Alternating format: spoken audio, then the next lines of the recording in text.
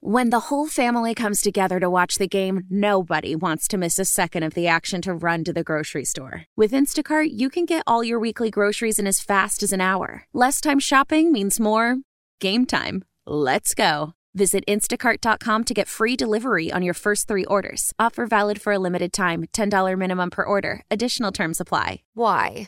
If you have T-Mobile 5G home internet, you might be hearing this Why? a lot. Why? Every time your internet slows down during the busiest hours. Why? Because your network gives priority to cell phone users. Why? Good question. Why not switch to Cox Internet with 2 times faster download speeds than T-Mobile 5G home internet during peak hours? Okay. Stop the whys and visit cox.com/5G home for details. T-Mobile prioritizes certain T-Mobile phone users over home internet users during times of congestion. This is Pax What She Said. Now, here's Perry Goldstein and Maggie Loney. Welcome back to another episode of the Pax What She Said podcast. I'm one of your co-hosts, Maggie J. Loney, joined as always by Perry Goldstein. And I feel like we haven't done this in a while. I know. At least we haven't had real football to talk about, to the point that I gave my Twitter handle instead of my actual name doing the intro. It feels like we got to get back. It's training camp for us too, right? We got to get in the swing of doing the podcast on a more regular basis heading into the preseason and training camp, or preseason and the preseason and the regular season. But we do have meaningful NFL football starting tomorrow. The Jets and the Browns play the Hall of Fame game Thursday, August 3rd. So I don't know if do you think we'll see Aaron Rodgers? I guess that's kind of the big question. Hell no. No way. You don't think he'll want to trot out there and take some snaps in the preseason with his brand new team? And if he does, it's going to be a singular snap. Just one. Just a one. handoff. Just a handoff, and then. Yeah. I could see him doing that, though. I could see him doing that with his new team, but that's not what we're here to talk about today, right? We don't actually have to talk about Aaron Rodgers anymore, so somehow the show has already mentioned him. To be fair, the Jets are playing, so the Jets are playing. Yeah, that's true. Do you watch the Hall of Fame game? Normally, I'll have the preseason games on, unless the Packers are playing in the background, while I do things. So it'll be on, I'm sure, but that's how I treat baseball. I'm not gonna sit down and watch it. Cool. But we've had a week now of Packers camp, and before they kick off week 2, we thought we'd do a fun sights and sounds episode. We tried to get some actual sound from some of our friends that are on the ground in Green Bay, but everybody's busy, right? Because training camp is happening and there's a lot of content to be created. So we're going off of what we are seeing and hearing from the internet, because we are not there in person, but lots of, I think hot topics, right? Jordan Love having some really nice practices.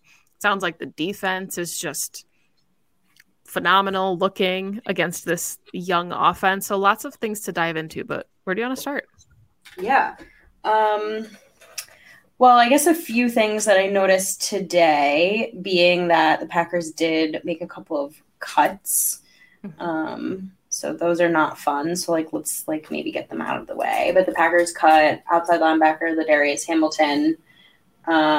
Today they've already cut Jonathan Garvin, which I don't think should really be a surprise, given that Garvin has not really played or practiced. They tried to move him around, etc. They claimed a linebacker off of waivers today, Aaron Mosby.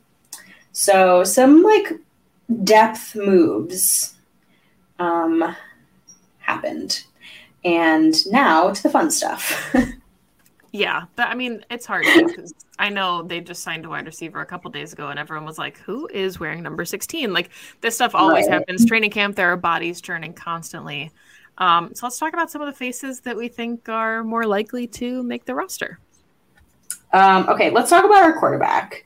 Because he's a lock for the 53. Because, yeah, maybe a little bit. They only, enraged the entire league by taking him. So, from what I have gathered from Twitter, the Twitter sphere, X, no, we're calling it Twitter. I was going to say. Sorry, Elon, but this is still Twitter. We don't live in Gotham City. he has progressively built upon his practices. And let's be real, right? They've only just put the pads on.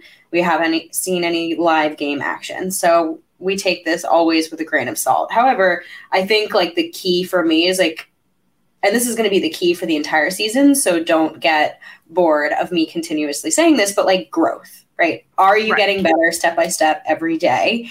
And from what it looks like, from what we're able to see, and I actually think we're seeing a lot more than usual because fans are being homies and posting videos that they're probably not supposed to be posting.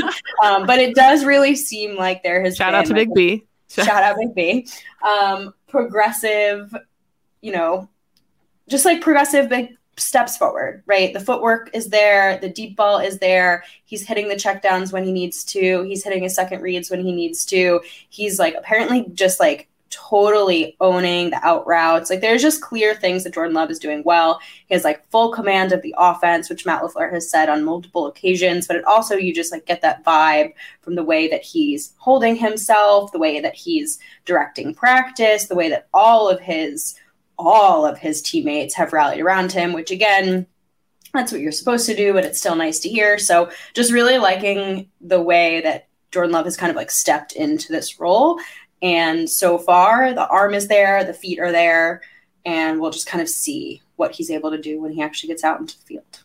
Yeah, and I really appreciate perspective from, reporters and analysts that aren't Packers reporters and analysts, because Packers reporters and analysts have to be, I think, kind of careful about the things they say, and they don't want to come off as being biased, but no matter how they spin it, they either are being overly critical or overly praising of his performance. So I really appreciate it. I don't know if you saw Eric Crocker actually retweeted the incomplete to Jayden Reed and basically said all incomplete throws are not created equal. And this is a really impressive throw that would get his receiver open. And these are some things that, we noticed coming out of college and in his first couple of years in the limited time we got to see Jordan Love play, that there were things he needed to work on. So some of his ball placement that we're hearing, at least in the little clips that we're seeing, like you said, the stolen footage, it's been fun to see. And of course, you take these things with a grain of salt. For every really nice throw, there's probably a throw that nobody records because it was bad news. But there's things that you like and things you want to see from your quarterback in this year of his development. Yeah, 100%. And I'm glad you brought up that throw, because that's, of course, a sight that I was happy to see. I think the theme of the last handful of practices for me is that he's really putting the ball where it needs to go. And I mentioned this just now, but like, he's not forcing it, right? He's not forcing the deep pass if he doesn't need to. Of course, there have been a handful that are beautiful. There was one to Christian Watson that everyone was talking about. So you love to see that connection, but he's just putting it in windows. And now multiple of his receivers have said this. He's putting it in windows that it makes it so that as a receiver, only you are able to get that ball. He's not putting in jeopardy of the defense making a play on it. He's not, if he is putting it kind of outside that window, it's to the sideline. And so it's an incompletion, like just safe play, which is really nice. And something I have been thinking a lot about is I'm sure he learned from Aaron Rodgers, like notoriously the most like risk averse quarterback in the league, known for not throwing interceptions, known for putting the ball in a place where if the receiver can't make the play, nobody else is getting that ball, right? The king of throwaways, essentially. So it's good to see that Jordan Love has also picked up that skill. Yeah, and I think it's fun to see the connections that he's developing with all three of his top receivers, right? We saw the 67-yarder, I think it was to Christian Watson. We saw the Romeo Doubs high ball over Jair Alexander, which is really fun. And then that throw to Jayden Reed that wasn't a completion in the video, but it still demonstrates their ability to kind of read one another, and no pun intended, and get open and see the field. So really cool stuff there. I don't know about you, maybe I'm just not seeing it on Twitter, but I haven't seen a ton from the tight ends other than they look good and they look like NFL tight ends would look as rookies. Yeah, it's funny that you bring them up because for those that are maybe new to the show, hi to our new listeners going into the season. Something that you all should know is that Maggie and I have like full 9-to-5 jobs. So we are not scrolling. We do this for funsies, and we're not like scrolling Twitter 24/7 during the day. So I do my check-ins on practice either at my lunch break if they happen early in the morning or when I get home. So to your point, it's perfectly fair that maybe we're not hearing or seeing a ton from the tight ends, or you and I are just maybe missing some of the news. However, I will say, I think Tucker Kraft I've seen has been in and out of practice a little bit. Right. I know he missed a practice or two with an unknown injury. And so it's really been like Luke Musgrave and Josiah DeGuara. I have been hearing that the connection between Josiah DeGuara and Love is still very much there. I think his very first throw to camp at camp was to Josiah. So that's real. But in their defense, tight end is notoriously one of the most difficult positions to make that jump. And so I don't know if I assign too much meaning to the fact that we haven't heard much from them, other than that, like you said, they look great. They're running with the ones. I did hear that Luke Musgrave was getting a ton of work blocking in this last practice, and he looked like an absolute monster. So that's important because we know Matt LaFleur is going to ask a lot from not just the tight ends, but everyone on the offense to block. And when you're that big, that's something that you should be doing, and we're going to have to really fill that Mercedes Lewis hole on the offense this season, so tight ends getting blocking work. But again, if your tight ends are like practicing blocking, that's not really that exciting, so I'm not surprised, you know what I mean, that we're not getting like all this like Luke Musgrave going up against the pads, you know. Right. Yeah, I did see that Tucker Kraft had said that his biggest learning point since he'd been at camp was how to combo block. So that is, you know, again, things that they weren't asked to do as much in college that now they're jumping into at the pro level. But this is a soundbite from last week. This was like right when camp opened, but I really liked, since we're talking about sights and sounds, Matt LaFleur was talking about the way that Kraft and Musgrave study. And he said, like, at times they almost have to protect them from themselves because they're like the first one's there, the last one's to leave. They're just always together studying the playbook. Like, they just are always in the building going over plays. And it's like one of those things where it's like, we really appreciate this. This is amazing. Like, you can tell how much they want to put in the work. So really like that mentality. Yeah, go get some rest. Yeah. Oh, that warms my heart. I think you kind of knew when they got drafted almost back to back that they were going to be buds, but it's nice, I think, to have someone to lean on for sure when you enter in the same class, if you will. You mentioned the Romeo Doubs catch, and I actually want to go back because that was one of my sites, because I think it got its hype as it should from whichever fan, and I apologize, I'm going to look actually right now. Ober Sports posted it, and for those of you who have never been to camp, right, it's not all like scrimmage, if you will. They do a lot of different things, and a lot of those are one-on-ones with the receivers against the corners. And so that's what this is. This is not like game, esque film. This is just like a one-on-one Doubs on Jaire.